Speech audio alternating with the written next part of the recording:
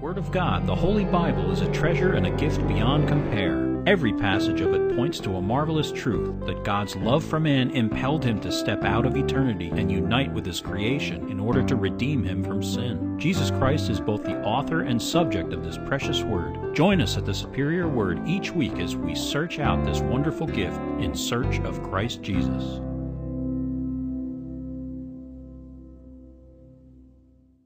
Psalm 19, to the chief musician, a psalm of David.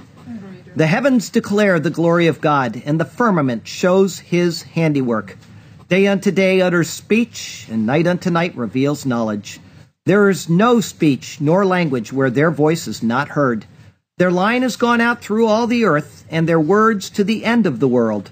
In them he has set a tabernacle for the sun, which is like a bridegroom coming out of its chamber, and rejoices like a strong man to run its race.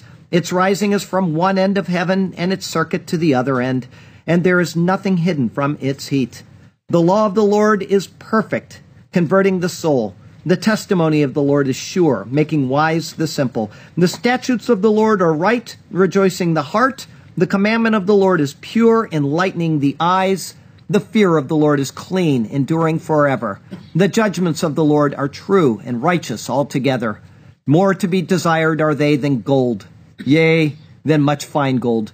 Sweeter also than the honey and the honeycomb. Moreover, by them your servant is warned, and in keeping them there is great reward. Who can understand his errors? Cleanse me from secret faults. Keep back your servant also from presumptuous sins. Let them not have dominion over me. Then I shall be blameless, and I shall be innocent of great transgression. Let the words of my mouth and the meditation of my heart be acceptable in your sight, O Lord, my strength and my Redeemer. Okay, we got a sermon today, Exodus 31, verses 1 through 11, and this is entitled Bezalel and Aholiab. Verse 1, Then the Lord spoke to Moses, saying, See, I have called by name Bezalel the son of Uri, the son of Hur, of the tribe of Judah. And I have filled him with the Spirit of God in wisdom, in understanding, in knowledge, and in all manner of workmanship, to design artistic works, to work in gold and silver and bronze, in cutting jewels for setting, in carving wood, and to work in all manner of workmanship. And I, indeed I, have appointed with him Aholiab, the son of Ahisamach, of the tribe of Dan. And I have put wisdom in the hearts of all the gifted artisans, that they may make all that I have commanded you. The tabernacle of meeting, the ark of the testimony, and the mercy seat that is on it, and all the furniture of the tabernacle, the table and its utensils, the pure gold lampstand with all its utensils, the altar of incense, the altar of burnt offering with all its utensils, and the laver and its base, the garments of ministry, the holy garments for Aaron the priest, and the garments of his sons to minister as priests, and the anointing oil and the sweet incense for the holy place, according to all that I have commanded you, they shall do. The contents of today's passage are significantly different than that which we've seen for quite a while. Instead of directions to make things or to perform certain tasks, the focus here will be on those who are going to do the actual work. In particular, and by name, the Lord has selected two men who will be in charge of seeing that it gets done. In calling them by name, it indicates that he is both aware of their capabilities and that he will use them in pictures of Christ. Were this not so, then there would be no need to name them. Many others are noted as helping out in the tasks, but their names aren't given. However, none of them are unknown to God. Though we will look at the details of the passage from a historical and a literal perspective, and also from a perspective which points to Christ, we shouldn't overlook the moral and the personal characteristics of these verses. The Lord is having a sanctuary built. It requires materials, instructions, leaders, workers, time, energy, and so on. Every detail of this process demonstrates a need to be fulfilled. Jesus said this during his ministry, For which of you, intending to build a tower, does not sit down first and count the cost, whether he has enough to finish it, lest after he has laid the foundation and is not able to finish, all who see it begin to mock him, saying, This man began to build and was not able to finish. Or what king going to war against another king does not sit down first and consider whether he is able with 10,000 men to meet those who come against him with 20,000? It is unfathomable to think that the Lord would direct Moses to build this sanctuary and not have calculated every detail of it that could be met. Everything. Each person who participated in whatever way was a part of what the Lord had already figured into the job. If this is so with an earthly sanctuary that was to take up a very limited amount of space and which would take less than 1 year to complete, how much more carefully do you think the Lord has considered every part and every detail of his heavenly sanctuary, of which we are a part? As this is so, and as you are a part of that equation, if you have called on Christ, then it means that the Lord knows you intimately. He is using you exactingly, and he will complete his good work in you perfectly. Considering that the workers of the tabernacle could have made little flaws in their work and not said anything about it, such as maybe scratching a piece of wood and saying, "That's going to be covered over by gold anyway. I really don't need to sand it down." It means that the Lord allowed the workers to decide the quality of their work. If Moses or one of the men that is mentioned today did not approve of what was handed to them, they could refuse it. Instead, they could throw it out, they could burn it, they could use it for something else or whatever. But they decided what was acceptable and what was not. And the same is true with us. The Lord will look at our work for him, and he will decide whether it was worthy of reward or whether it will be burned up. It is up to us how we conduct our duties for his coming kingdom. For this reason, I have to tell myself quite often, and I tell the Lord this as well, what I am doing right now counts forever. You should have that same attitude. Let yourselves be used up for the Lord now, because when we stand before him, it will all have been well worth it. Our text verse for today comes from Proverbs chapter 8. It's verse 12. I, wisdom, dwell with prudence and find out knowledge and discretion. Jobs need to be done, and if they are important to the Lord's plans, they will, in fact, get done. We have a very little church here at the Superior Word, but there are jobs that do need to get done. To me, some days are almost overwhelming, and I'll be honest about that. There are days where I just think I can't take it. But apparently the load is what I am to be given. If I couldn't take it and the job didn't get done, it would either mean that it was not a needed part of the Lord's plans, or that the Lord was ready to send someone else to help in those tasks, as he has done many times. He sent Sergio into my life, and Sergio takes care of things. He sent the website guy into my life, and he takes care of things. He sends a guy in to give us the musical introduction for our sermons, and each person here has helped out in one way or another. The Lord has put us together for a reason. Jamieson Fawcett Brown says this: when God has any special work to be accomplished, he always raises up instruments capable of doing it. I would hope the things we are doing at the Superior Word are a part of his plans. And I would also hope that the Lord will raise up helping instruments for some of the tasks that need to be done as they arise. When they walk through the door, it'll be a welcome relief. Until then, use me up, Lord. This life is yours, and each one of us should have that same attitude. This is the moral lesson that I would like to give you today. Have this attitude. Christ is coming soon enough. Now, let's get into the literal and pictorial aspects of today's passage, which are all to be found in his Superior Word. And so, let's turn to that precious word once again, and may God speak to us through his word today, and may his glorious name ever be praised. Okay, our first thought today is Bezalel. It's verses 1 through 5. Then the Lord spoke to Moses, saying, Vedaber Yehovah el Moshe lemor. And spoke Yehovah to Moses, saying, this is now a new thought which is introduced into the discourse, and so the words are offset from what is to come. Moses has his pen out, and he's awaiting a new set of instructions from the Lord. Likewise, as the recipients of the word, we are being prepared for something and are being asked to get ready for that as well. The chapter is going to be logically divided into 3 sections. The first is in verses 1 through 11, which we're going to look at today. This will be followed by verses 12 through 17, and finally a closing thought concerning this most important time on the mountain will be given in verse 18. Verse 2, see, I have called by name. In the Bible, it is a high honor when the Lord calls someone by name. It indicates that they have been chosen for a specific reason and to perform a particular task or mission. This is especially so in regards to redemptive history. In Isaiah chapter 43, the Lord told the people of Israel that he had called them by name and for his sovereign purposes in the conduct of redemptive history. 2 chapters later, he says the same thing, believe it or not, about a pagan king, Cyrus, who the Lord called by name in order to fulfill his will concerning Israel's release so that redemptive history could continue on the course that was purposed by the Lord. Here's what it says in Isaiah chapter 45. Thus says the Lord to his anointed, to Cyrus, whose right hand I have held, to subdue nations before him and to loose the armor of kings, to open before him the double doors so that the gates will not be shut. I will go before you and make the crooked places straight. I will break in pieces the gates of bronze and cut the bars of iron. I will give you the treasures of darkness and hidden riches of secret places, that you may know that I, the Lord, who call you by name, am the God of Israel. For Jacob, my servant's sake, and Israel, my elect. I have even called you by your name. I have named you, though you have not known me.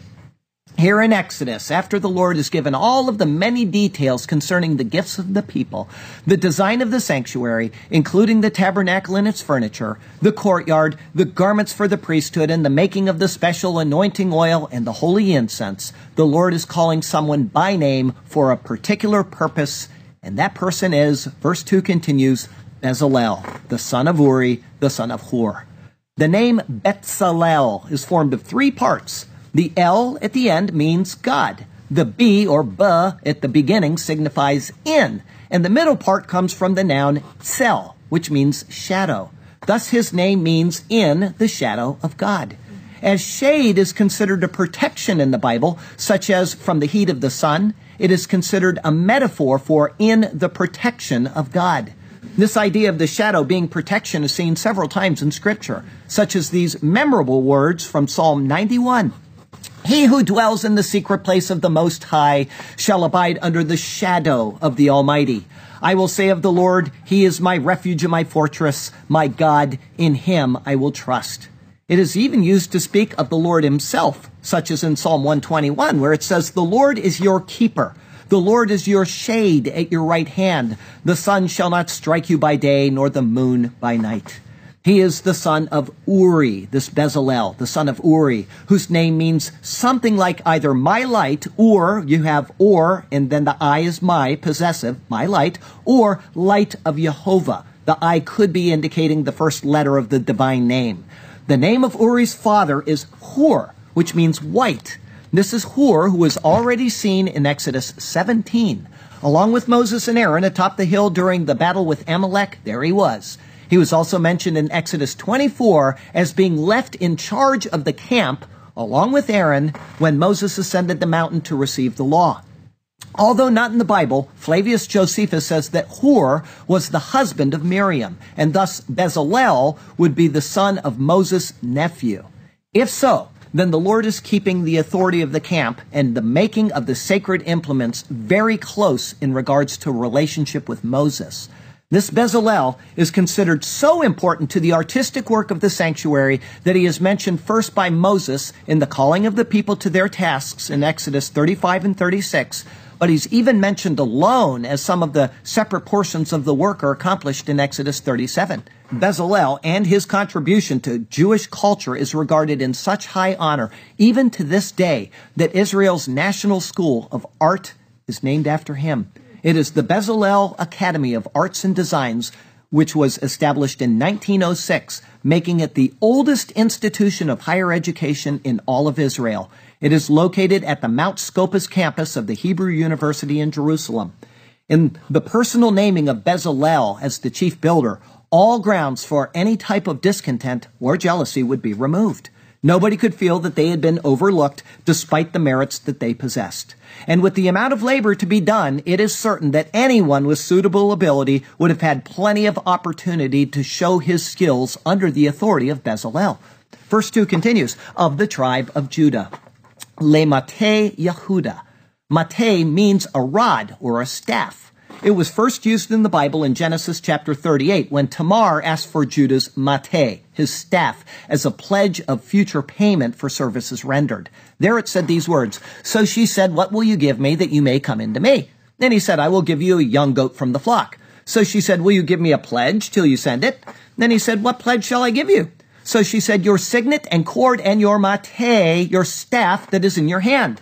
Then he gave them to her, and he went in to her, and she conceived by him. So she arose and went away and laid aside her veil and put on the garments of her widowhood."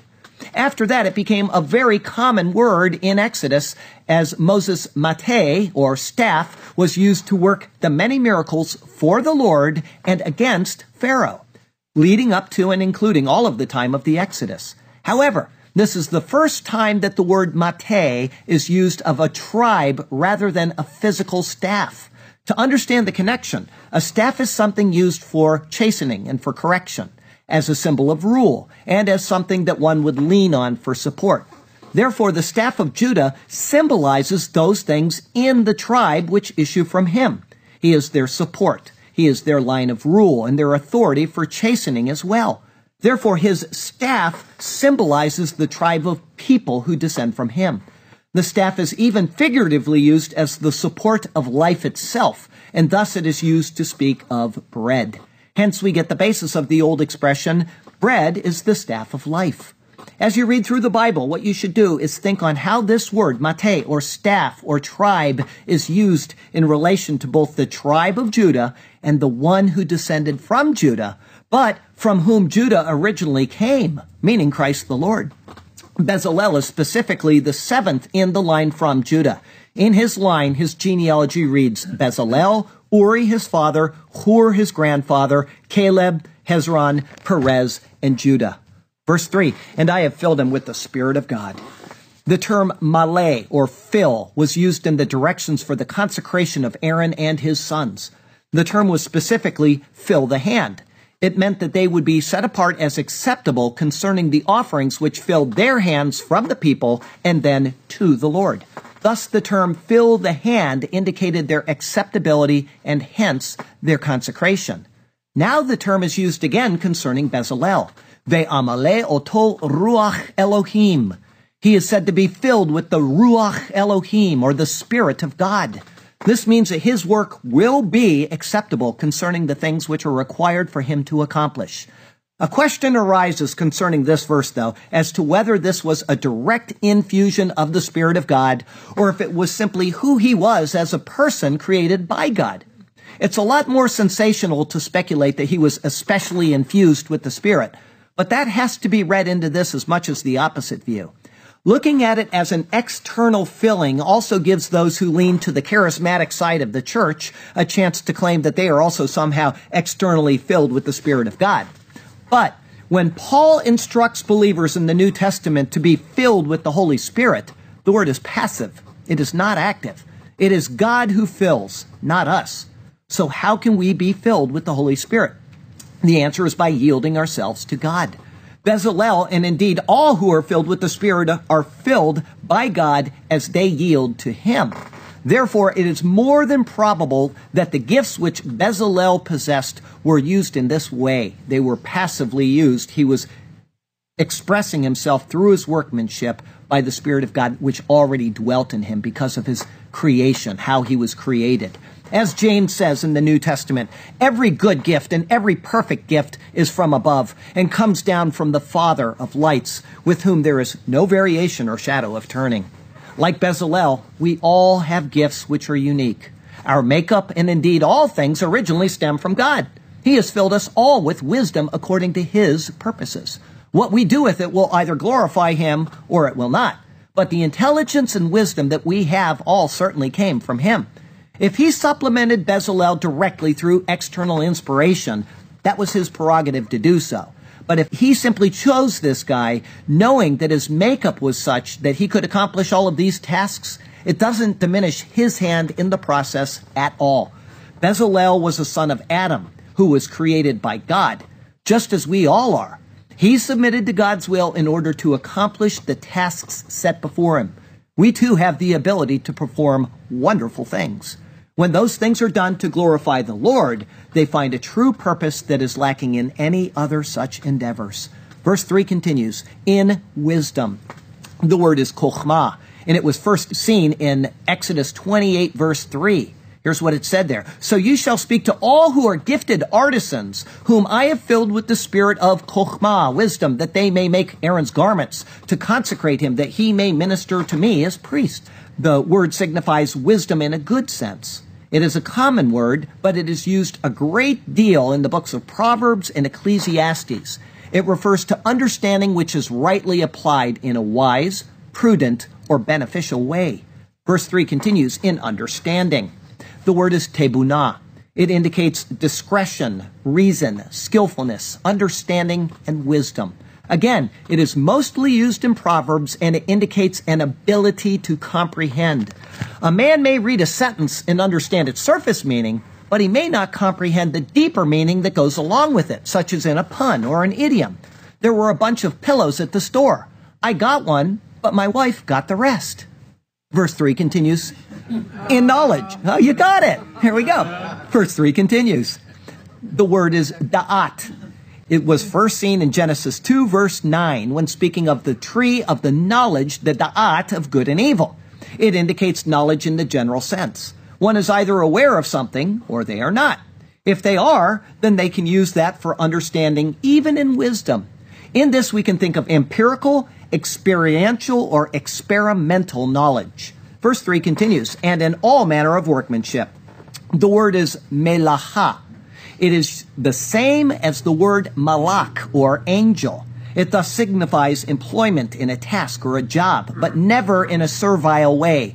Rather, it would be in an industry or an occupation. Just as an angel or a messenger has his duty to carry out, this indicates the ability to accomplish the task at hand by employing the knowledge, understanding, and wisdom that one possesses. In these aspects of workmanship, knowledge, understanding, and wisdom, we again see Bezalel as a type of Christ who possesses the Holy Spirit without measure and in whom are hidden all of the treasures of wisdom and knowledge. Verse 4, to design artistic works, to work in gold and silver and bronze. The first category is lachshov machashavot. Hard for me to say. The words come from the same root and carry the idea of considering or contemplating. In other words, it could be paraphrased to think out thoughts, or to prepare proportions, or to devise devices, or to create constructions, or to sculpt schemes, maybe to wisely work works, or to fashion forms, and so on. Thus, to design artistic works, as the New King James Version translates it, fits the description very well. These would be those which needed to be shaped according to the instructions of Moses based on the patterns that he was given. These would be in metals for each which was specified, the gold for those which were to be gold, the silver for those designated as silver, and the bronze for those which were called to be bronze. John Gill says something that I want to read you, and I often do this. I'll take a comment from a very famous commentator, and he is one of the best, and he'll say something that is completely wrong. And I do this so that you understand never to trust commentaries or even Charlie Garrett's sermons until you have checked things out for yourself. Here's what John Gill says. It is not to be supposed that there were either goldsmiths or braziers among the Israelites, only masons and bricklayers and brickmasters and such sort of manufacturers. Well, that's an assumption that is based on absolutely no facts at all. Just because the people were noted as brickmakers in the early Exodus account doesn't mean that all of them were brickmakers. Nor does it mean that the people didn't do other jobs on their own time. Somebody may lay bricks during the day and go home and do goldsmithing. Nor does it mean that there was not this vast multitude of people that came out with Israel, which is clearly recorded in the Bible. They met the requirements of Exodus 12, verse 48, and they were included into the corporate body of Israel. And they are a part of that people, and they may have had those skills on hand in order to do these things. The Lord has already said in chapter 28 that the people that were coming out had such skills. And in fact, they would be available to do these tasks. So be careful when you read commentaries and don't just assume that they're right. Think what you read through And better yet, don't read most commentaries, because we've discussed this in Bible classes. Most commentaries are so shallow and they're so misdirected that they actually take you away from what the Bible is trying to tell you. But I would like you all to always read the footnotes. Thank you. If there's one thing I teach people in Bible classes, it's always to read the footnotes, because that is where the meat is. If that Bible has footnotes, they're in there for a reason. Be careful with commentaries. Verse 5, in cutting jewels for setting, in carving wood, and to work in all manner of workmanship. The word for both cutting and carving here is the same. It is haroshet. In this noun form, it's only found 4 times here and twice again in Exodus 35. It indicates mechanical work such as carved or cut. And despite being a noun, almost every translator makes it a verb. Here it says in carving wood, but that's not, it should say carved, okay? Something that is already carved. It's a noun. Several commentators note that instead of carving wood, it should read cutting wood. The Pulpit Commentary says this: the word is the same as that used of the stones, and no ornamental carving of the woodwork was prescribed. Once again, this may not be correct. Unless the horns of the altar were very basic in form, there was carving done on them.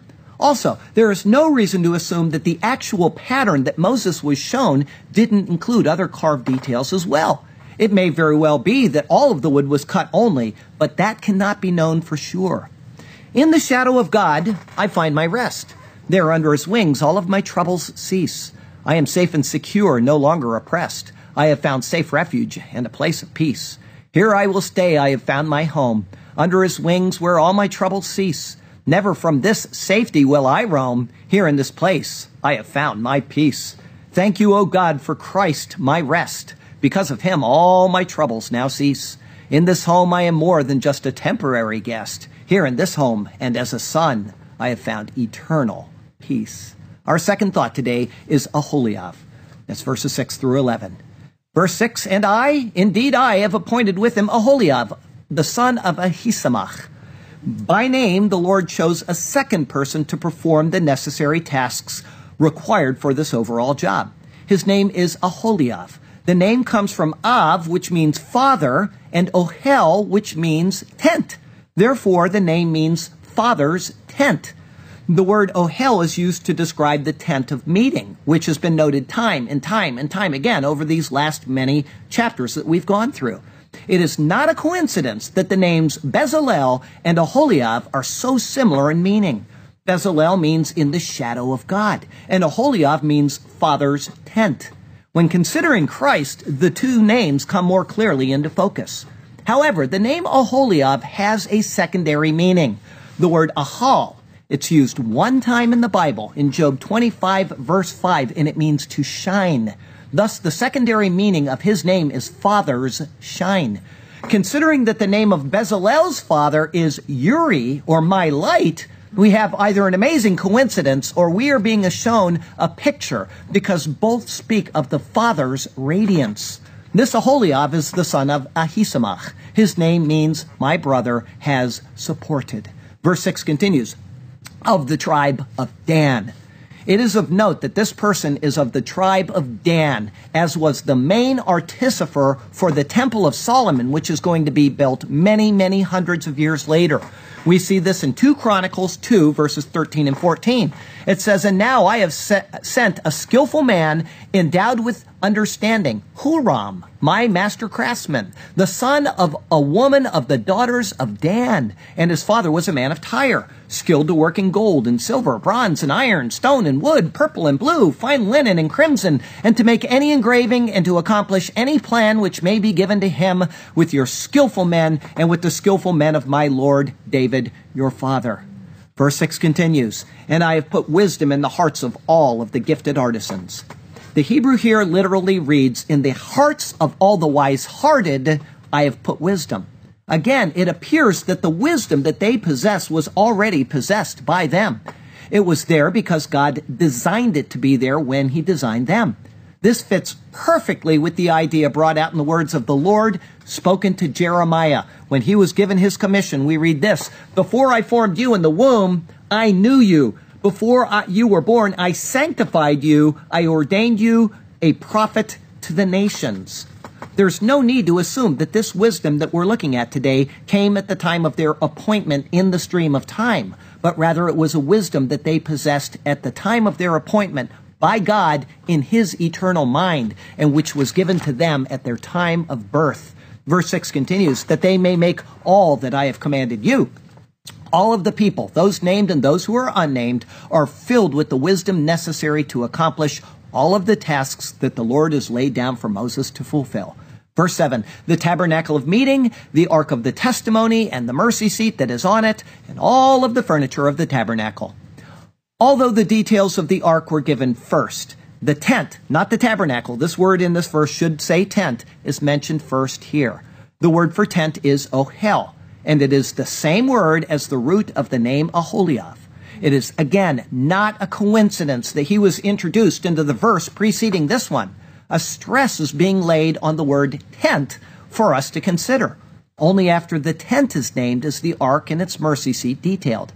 These are found in the most holy place. From there, all of the furniture of the tent is named next. Verse 8, the table and its utensils, the pure gold lampstand with all its utensils, the altar of incense. These are the three implements which are found in the holy place, east of the veil. The table of showbread was on the north of the room, the menorah was opposite on the south, and the altar of incense was further west before the veil. The word used to describe the lampstand here is tahor. It means pure, and it is the same adjective used to describe the gold of the ark, the mercy seat, and so on.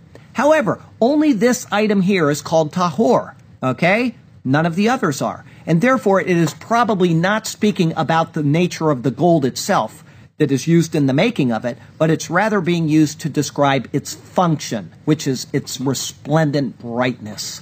Verse 9, the altar of burnt offering with all its utensils and the laver and its base. These are the two bronze items which were located in the courtyard itself. The altar was furthest east by the entrance, and the laver was further west, closer to the tent. Verse 10, the garments of ministry, the holy garments for Aaron the priest, and the garments of his sons to minister as priests. Two most enigmatic words are introduced here into the Bible. Bigdei Hasarad, translated as the garments of ministry. The New King James Version brushes over them by ignoring the next word in the Hebrew, which is and.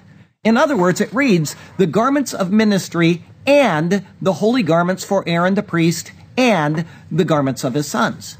By ignoring the and, it makes it look like the second clause is simply explaining the first, but it is not. These Bigdei Hasarad are only mentioned 4 times, and all are in this same context. One possibility is that the term is speaking first of Aaron's garments alone. It is then followed by an explanation of the garments which belong to him and his sons alike. But this doesn't really explain the and between the clauses. Another explanation is that they are the coverings which will be placed over the sacred things when they are transported from place to place. Those are described in Numbers chapter 4. This is very likely because they are described with the same word, beged. Just because they have not yet been detailed doesn't mean that they can't be now noted. On several occasions, we've already seen other things mentioned in advance of their details. For this reason, I would personally go with this explanation, is that these Bigdei Hasarad are actually things that cover, like the Ark of the Covenant when they're walking. These were never seen by the people.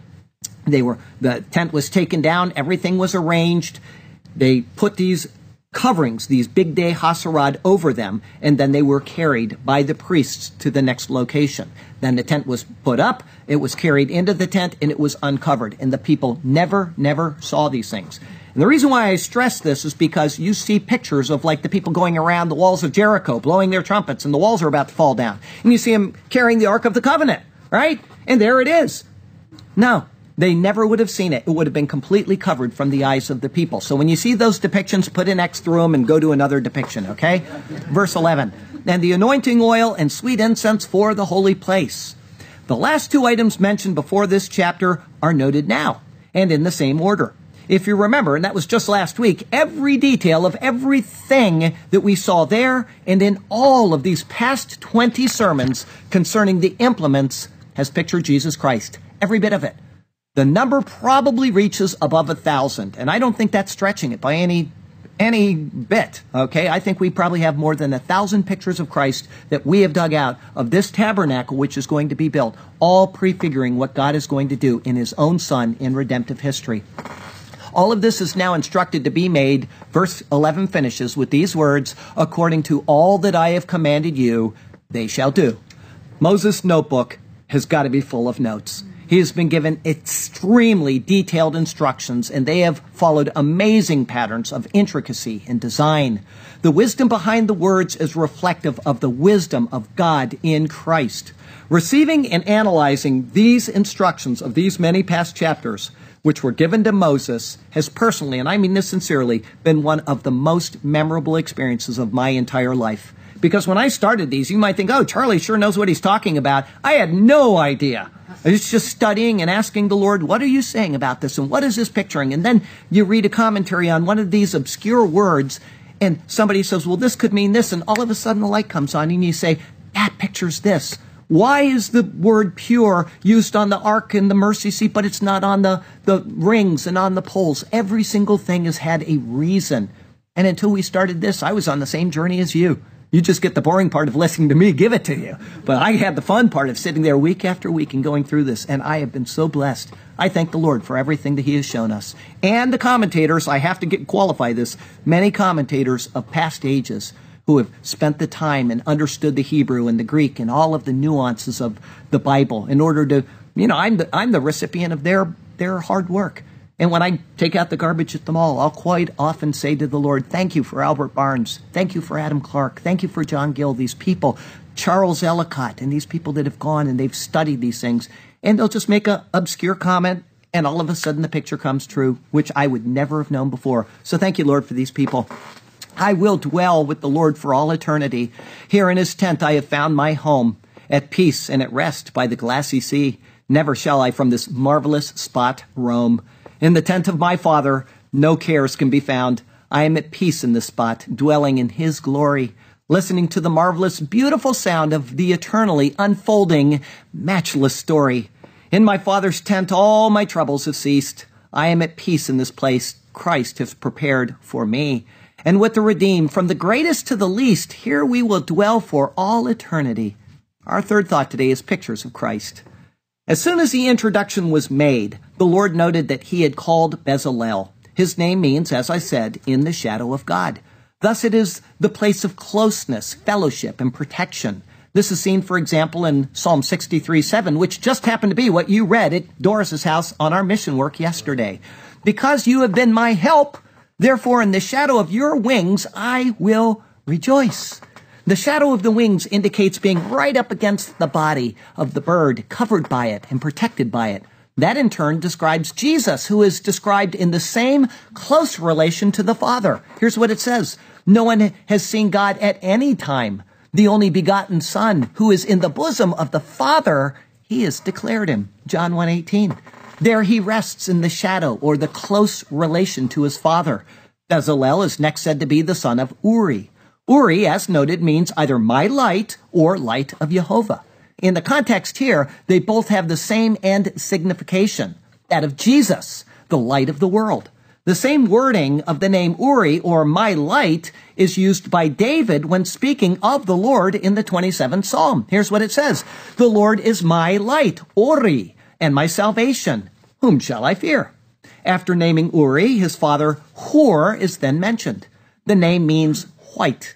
In Exodus 17, he pictured Christ the King. The same picture is given again. Each name is intended to show us Christ. He is the King, he is the light, and he is the one who is in the bosom of his Father. Finally, it is said that he is from the staff or the tribe of Judah. The line was specifically selected to show us types of Christ, who likewise descended from this royal tribe of Judah. Judah means praise. Thus again, it shows us Christ, the one who brings God praise through his work. This is made explicit in Hebrews chapter 2 with these words. For both he who sanctifies and those who are being sanctified are all one. For which reason he is not ashamed to call them brethren, saying, I will declare your name to my brethren. In the midst of the assembly, I will sing praise to you. Next, Bezalel was said to be filled with the Spirit of God in wisdom, in understanding, in knowledge, and in all manner of workmanship. Isaiah could not have made a more perfect match of this to the coming Christ. Here's what he says about him in Isaiah chapter 11. There shall come forth a rod from the stem of Jesse, and a branch shall grow out of his roots. The Spirit of the Lord shall rest upon him, the Spirit of wisdom and understanding, the Spirit of counsel and might, the Spirit of knowledge and of the fear of the Lord. Paul follows up with a similar but a shorter description of Christ in the New Testament, where he says this in 1 Corinthians 1. For Jews request a sign, and Greeks seek after wisdom. But we preach Christ crucified, to the Jews a stumbling block, and to the Greeks foolishness. But to those who are called, both Jews and Greeks, Christ, the power of God and the wisdom of God. This workmanship that Bezalel was endowed with was in order to build the Lord's sanctuary, his dwelling place, his temple. This is an exact type of Christ, who likewise is the one to build the Lord's temple. This is noted in both testaments of the Bible, such as first in Zechariah chapter 6. It says, Behold the man who is the branch, whose name is the branch. From his place he shall branch out, and he shall build the temple of the Lord. It's also seen in Ephesians chapter 2. Now therefore, you are no longer strangers and foreigners, but fellow citizens with the saints and members of the household of God, having been built on the foundation of the apostles and prophets, Jesus Christ himself being the chief cornerstone, in whom the whole building, being fitted together, grows into a holy temple in the Lord, in whom you also are being built together for a dwelling place of God in the Spirit. In these verses, Bezalel, or in the shadow of God, of the tribe of Judah, all picturing Jesus, is called by name to show us a most fitting picture of the coming Christ. After this, the many materials were noted. Each, as we have seen in previous sermons, pictures Christ. The gold, his deity, his divine glory. Here's what it says in John 17:5. And now, O Father, glorify me with yourself, with the glory which I had with you before the world was. The silver pictures his work of redemption. But when the fullness of the time had come, God sent forth his Son, born of a woman, born under the law, to redeem those who were under the law, that we might receive the adoption as sons. The bronze, his judgment, first judgment on sin, which is in 2 Corinthians 5. Now then, we are ambassadors for Christ, as though God were pleading through us. We implore you on Christ's behalf, be reconciled to God, for he made him who knew no sin to be sin for us, that we might become the righteousness of God in him, and also of judgment of sin, which is from 2 Timothy 4. I charge you therefore before God and the Lord Jesus Christ, who will judge the living and the dead at his appearing and his kingdom. The stones to be cut, as we saw, signify the mediatorial role of Christ. They were to be on the shoulders and on the breastplate of the high priest. The true stone is Christ, mentioned throughout Scripture as the stone rejected by men, but chosen by God and precious. We are thus the lesser stones, supported by him through his role as our intercessor and our mediator to God. In all, 5 specific materials are mentioned here: gold, silver, bronze, stones, and wood. 5 is the number of, anybody? I say it week after week. Grace. 5 is the number of grace. It thus signifies the grace of God in the building of the temple, prefigured by the artificer Bezalel. After this, Aholiab was introduced. His name means Father's tent. This is speaking of the incarnation of Jesus Christ, as is seen in the words of John from John chapter 1. And the Word became flesh and dwelt. The word is tabernacled or tented among us. And we beheld his glory, the glory as of the only begotten of the Father, full of grace and truth. However, the name also has a secondary meaning of Father's shine. Thus it signifies the glory of the Father. He again is a type of Christ. The glory of the Father is revealed in the glory of the Son. This is seen in the book of Hebrews, where it speaks of Christ in relation to the Father, who, being the brightness of his glory and the express image of his person. As I said earlier, the 2 names, Bezalel and Aholiab, are both connected in 2 special ways. The first is that Bezalel means in the shadow of God, and Aholiab means Father's tent. They are showing us a picture of Christ, who is the one who resides in the Godhead with the Father. But even more, both names are connected directly to the radiance of the Father. Bezalel's father is Uri, or my light, and Aholiab has the secondary meaning of Father's shine. Both names are given to show us that the glory of God the Father shines or radiates out in the light of Christ. And this can be no mistake. Aholiab was next noted as the son of Ahisamach, which means my brother has supported. This is reflected in the words of Hebrews chapter 2. Therefore, in all things he had to be made like his brethren, that he might be a merciful and faithful high priest in things pertaining to God, to make propitiation for the sins of the people. For in that he himself has suffered being tempted, he is also able to aid those who are tempted. He is his brother's support. Notice that the name of Ahisamach's father is not given. Instead of 3 generations like Bezalel, only 2 are given here. This shows us that the Lord uses names only when they will make a type of Christ for us to see. Aholiab is said to be from Dan. Dan means judge. The sanctuary being built isn't just a place of praising God, as the name Judah implies. It is also a place of judgment, as the name Dan implies. Both purposes are seen in the selection of these 2 men. Further, the 2 tribes being noted are not without another very important meaning. When the tribes broke down and moved from place to place, they always broke down in a specific order. Judah always traveled first, and Dan always traveled last. This is seen in Numbers chapter 10. The standard of the camp and the children of Judah set out first. That's Numbers 10:14. Then the standard of the camp of the children of Dan, the rear guard of all the camps, set out according to their armies. Numbers 10:25. The 2 men from the 2 tribes shows the totality of the work of Christ, from beginning to end and everything which is in between. All of God's people are included in the work of Bezalel and Aholiab, and all of God's people are included in the grouping from Judah to Dan. Not one is missing. The 2 sets represent the whole. In Christ, praise forever goes first because judgment forever goes behind. Think of that. Your judgment goes behind you. You called on Christ and it is done. But your praise of God should ever go before you. Always. Keep that in mind. The pictures are being made for us to understand. After the naming of Aholiab, the words that they may make all that I have commanded you are given. This is followed up with a list of all of the implements for the tent and outside of the tent. Each of these has been described in detail. If you remember, each one of them pictured Christ minutely. Following the naming of those things, a second admonition is given. According to all that I have commanded you, they shall do. These 2 men, picturing Christ and his work in such specific detail, were to do everything according to the word of the Lord. This is perfectly reflected in Jesus' words of John chapter 6. He says, "For I have come down from heaven not to do my own will, but to do the will of him who sent me." Christ performed the task which was set before him, according to all that he was given to do, and he did it perfectly. As I said at the beginning of the sermon, we have all been given tasks as well, or we have the opportunity to assume tasks that need to be done. When we go about these things, let us say, "Not my will, O Lord Jesus, but your will be done." Let us allow the Lord to use us up now so that he can lavish wonderful rewards upon us in the future. Let us do this to the glory of God and in the spirit of honoring the greater work already being accomplished through the giving of his Son for us.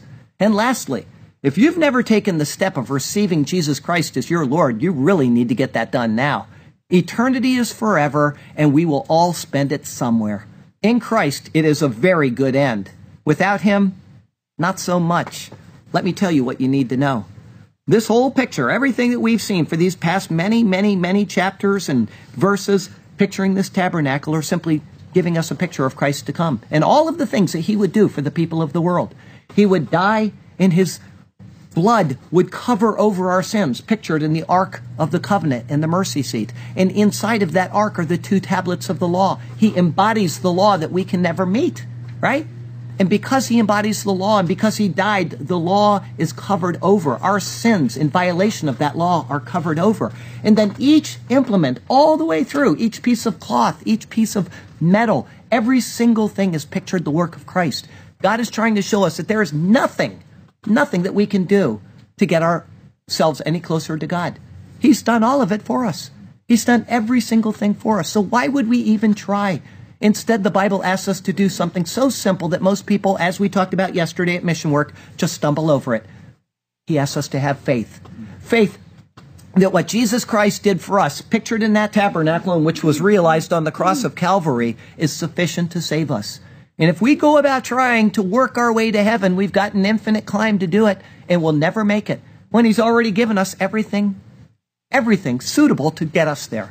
So I would ask you today to think on that, and then to do what the Bible says, to call on Jesus Christ as Savior. Ask Him to wash you of your sins, cleanse you, and He will lead you to eternal life.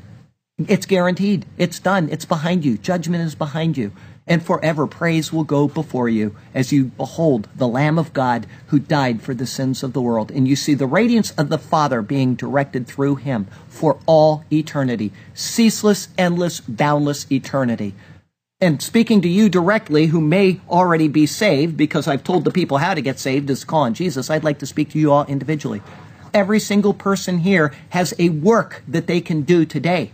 And every person here has a work that they can do tomorrow and every day for the Lord.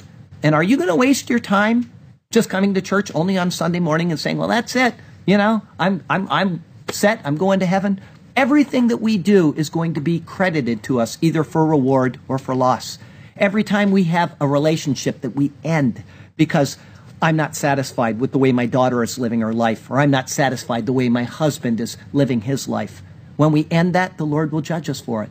Instead, He wants us to make reconciliation through those things. And when we have a job that we do, are we going to go to our job and just hide Jesus, or are we going to let our light shine enough that they say, I want to know what that person knows? You may not be able to speak about Jesus out loud in your job, but you can sure let Jesus shine through you until somebody comes and says, why are you always so happy? All of these things will be counted as rewards because you're demonstrating faith in God's provision of Christ, pictured in these many sermons of the tabernacle and of Christ who died on the cross to lead us back to Himself. Please think about eternity. It counts right now. Right now counts forever. Everything that we do. So I love to see Jim show up every week. I mean, I can't get rid of the guy. He started coming out to Mission Work and he keeps coming. Well, praise the Lord because he's doing something for the Lord. And every person here can do that as well. Don't mean to beat that to death, but it's being pictured in these two guys today, and it's something for us to consider. There you go. Anyway, our closing verse today comes from 2 Corinthians 4. It's verse 6. For it is the God who commanded light to shine out of the darkness, who has shown in our hearts to give the light of the knowledge of the glory of God in the face of Jesus Christ. That's pretty amazing. Next week is Exodus 31, 12 through 18. It is for the end of the week's path. It's entitled The Law of the Sabbath. That'll be our 88th Exodus sermon. And as I say each week, the Lord has you exactly where He wants you. He has a good plan and a purpose for you. Even if a deep ocean lies ahead of you, He can part the waters and He can lead you through it on dry ground. And so what you need to do is to follow Him and to trust Him, and He will do marvelous things for you. And as I say from time to time, and through you. It's not just that He's doing good stuff for you guys. You can do good stuff in His name because He's working through you. Once again, pictured in today's verses. Let Him do good things through you. Our poem today is called Bezalel and Aholiab. Then the Lord spoke to Moses, saying, these are the words that he was relaying. See, I have called by name Bezalel, the son of Uri, the son of Hur of the tribe of Judah. Yes, he has been called by name by me. And I have filled him with the Spirit of God, in wisdom and understanding, in knowledge too, and in all manner of workmanship. There are many things for me he shall do. To design artistic works, to work in gold and silver and bronze also, in cutting jewels for setting, in carving wood, and to work in all manner of workmanship. It is so. And I, indeed, I have appointed with him Aholiab, the son of Ahisamach of the tribe of Dan, and I have put wisdom in the hearts of all the gifted artisans, special wisdom according to each man, that they may make all that I have commanded you, the tabernacle of meeting, so shall it be, the ark of the testimony, and the mercy seat that is on it, as directed by me, and all the furniture of the tabernacle, the table and its utensils, all of these, the pure gold lampstand with all of its utensils, the altar of incense for a sweet burning aroma, me to please, the altar of burnt offering with all its utensils, and the laver and its base, as you know, the garments of ministry, the holy garments for Aaron the priest, let it be so. and the garments of his sons to minister as priests, yes, before my face, and the anointing oil and sweet incense for the holy place. According to all that I have commanded you, these are the things they shall do. Thank you, Lord, for the wonderful detail we see. Every word is precious for us to ponder, and all of it points to Jesus ever so marvelously. Thank you for sharing with us such splendid wonder. Hear our thanks as we praise you for all our days. Forever and ever we shall sing to you with joyous praise. Hallelujah and amen. And before I pray us out, I'd like to say something that just came to mind, and I should have said it earlier, but Sergio tells me he is online every Sunday with Rhoda, and they also watch the Bible studies, and he says that there are about 50 or so people that are there at any given time, and he says 15 or 20 of them are always there, and they talk to each other, and they pray with each other, and he says they send each other information. And I would like them to know, because I know I'm looking at this screen, but they're actually up there. I'd like you all to know, I didn't really realize this. I knew that people came and went, and I know some people watch the YouTube videos, but I had no idea that you were actually consistent in coming to this church and being a part of it. And so while we're taking the Lord's Supper today, I'd like you to know that I'll be thinking of you today and from every day forward, because it means a great deal to me to know that you are a part of this church. And so thank you. And I know every person here thinks that as well, because you've seen how small we are. And we love the Lord's Word, and it's so refreshing to know that there are other people out there that know the Lord's Word as well, love the Lord's Word as well. And you're willing to put up with all of my mumblings and fumblings. I'm the most tongue-twisted guy I know on the face of the planet. But I will tell you this. All you people don't know this because you watch these sermons live, but I go home and Sergio got me a video editor that it can edit out. It makes me look like a really good preacher. Oh, man. And not only does it get rid of all the tongue twistings, but he's got what's called a morph cut. And so if I'm looking here and I say something, and then I say something over here and I cut all that out, it morphs the two together. So you can't even tell that I even jumped in the picture. It is beautiful. So I look like the greatest preacher on the earth in those videos, but you people, you know different. So I appreciate that. Heavenly Father, we thank you for this wonderful congregation and those that are out there that are so faithful to attend week after week, which I just didn't really comprehend until he told me that this just yesterday. And I know there were people there, and, you know, I just didn't know that they were steady and faithful, and that just blesses my heart, and I know it blesses everybody here. And we want to thank you for that this church can have a difference or make a difference in people's lives, even in other parts of the world, different countries, or throughout the United States. That touches me to no end, and I am so grateful for that, so thankful for it. And I thank you that you have just blessed us so abundantly, each one of us. We all have our health, and we have our families, and we have our little pets that we love. And Lord, if you take all of that away from us today, give us just enough strength to praise your name.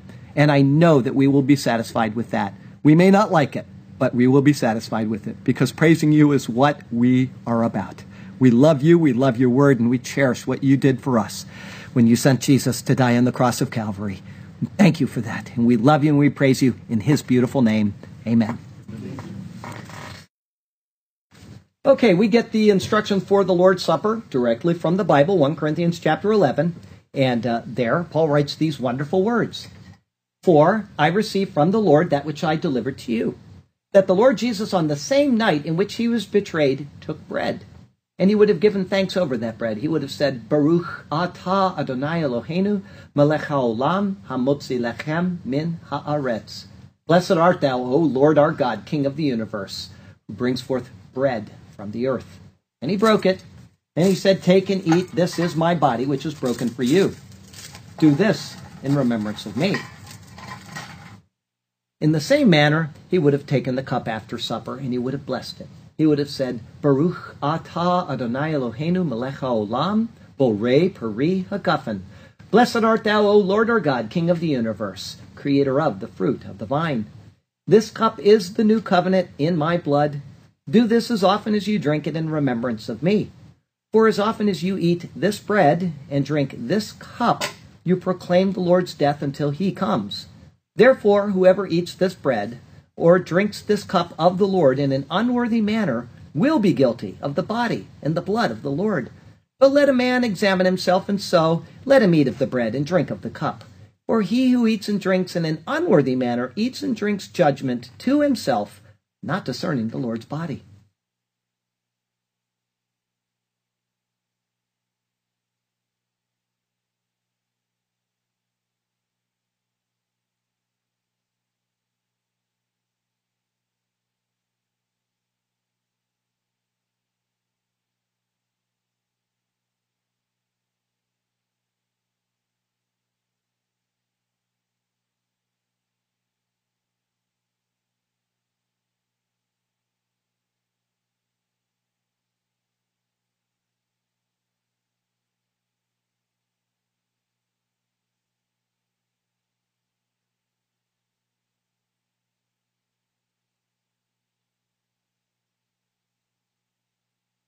Let me read something to you before we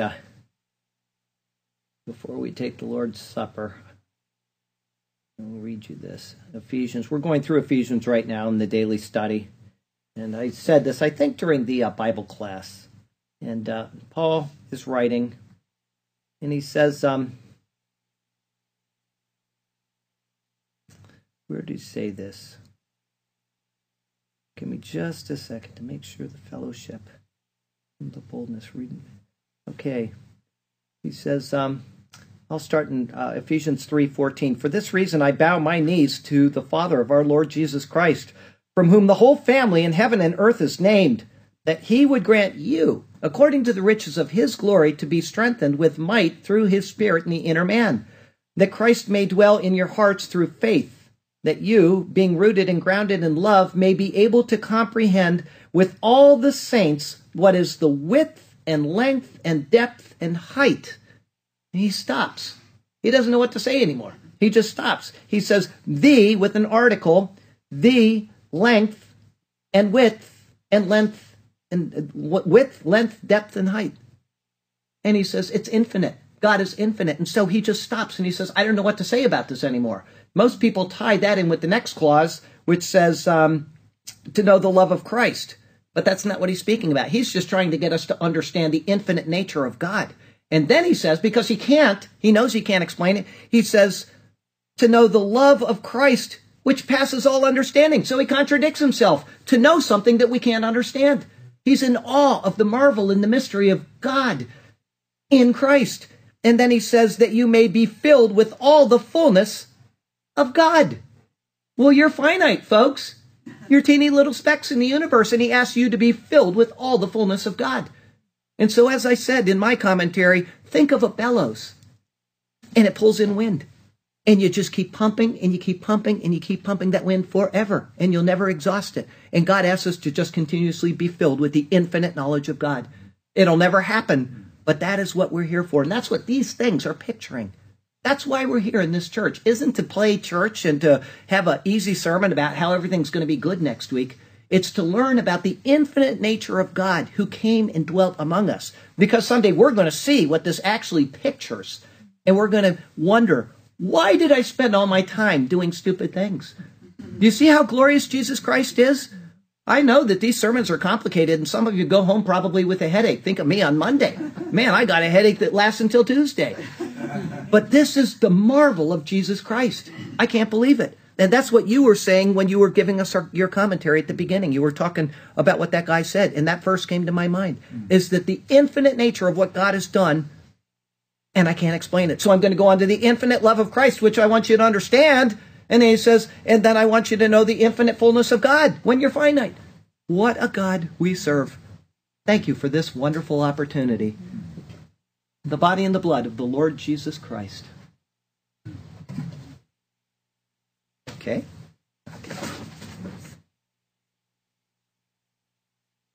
The body and the blood of the Lord Jesus Christ.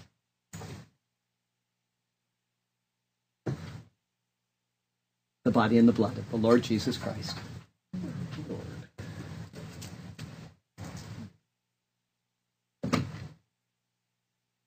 The body and the blood of the Lord Jesus Christ.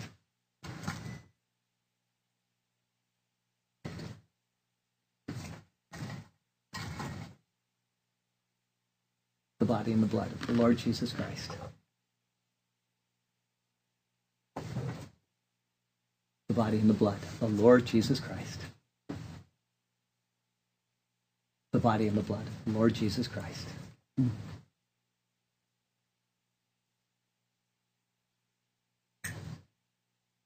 Send Jan and my regards. The body and the blood of the Lord Jesus Christ. The body and the blood of the Lord Jesus Christ. The body and the blood of the Lord Jesus Christ. The body and the blood of the Lord Jesus Christ. The body and the blood of the Lord Jesus Christ.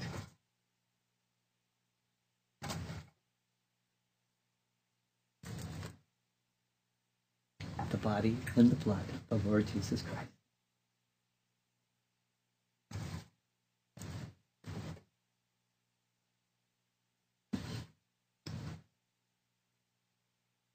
body and the blood of the Lord Jesus Christ. The body and the blood of the Lord Jesus Christ. It is so good to have you guys here. Thank the Lord. The body and the blood of the Lord Jesus Christ.